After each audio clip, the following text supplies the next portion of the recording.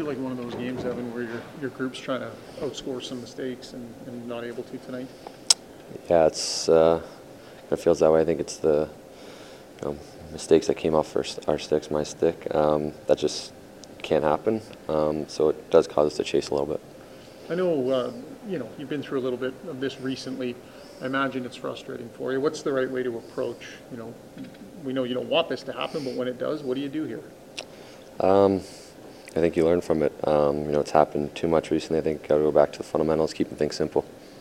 On the goal there with the long shot on Klingberg, you seemed like you looked back a couple times. You're just trying to find a way to get out of Skinner's way, or what maybe happened there? Yeah, trying to see there's a guy going back door, kind of waiting there. Got out of the way, obviously, way too late.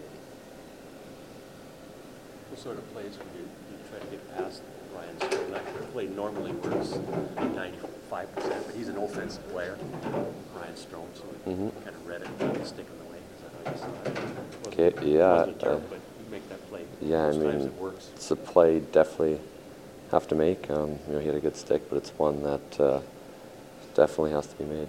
Is this a scenario where, shift to shift, you feel like the team's defending reasonably well? It's just kind of circling and eliminating the bigger mistakes? Do you think you're close as a group other than those?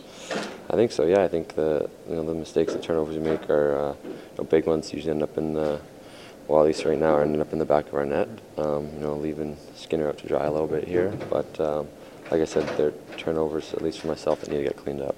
When a forward's having bad luck or having a bad couple of weeks, he's hitting posts and he's bobbling pucks. When a defenseman has a bad couple of weeks, it seems like every mistake you make is a giant mistake. Is there a couple of you going through that right now? I know myself, it definitely feels that way. When it gets turned over, it's going back the other way. But like I said, to go back to the fundamentals. Evan, Leon mentioned kind of the start that you guys had. What would you say about the way you guys started the game tonight? How do you feel like you guys did in that regard? We knew we wanted to come out strong. We knew these are 2 points that we really wanted, and unfortunately we didn't get.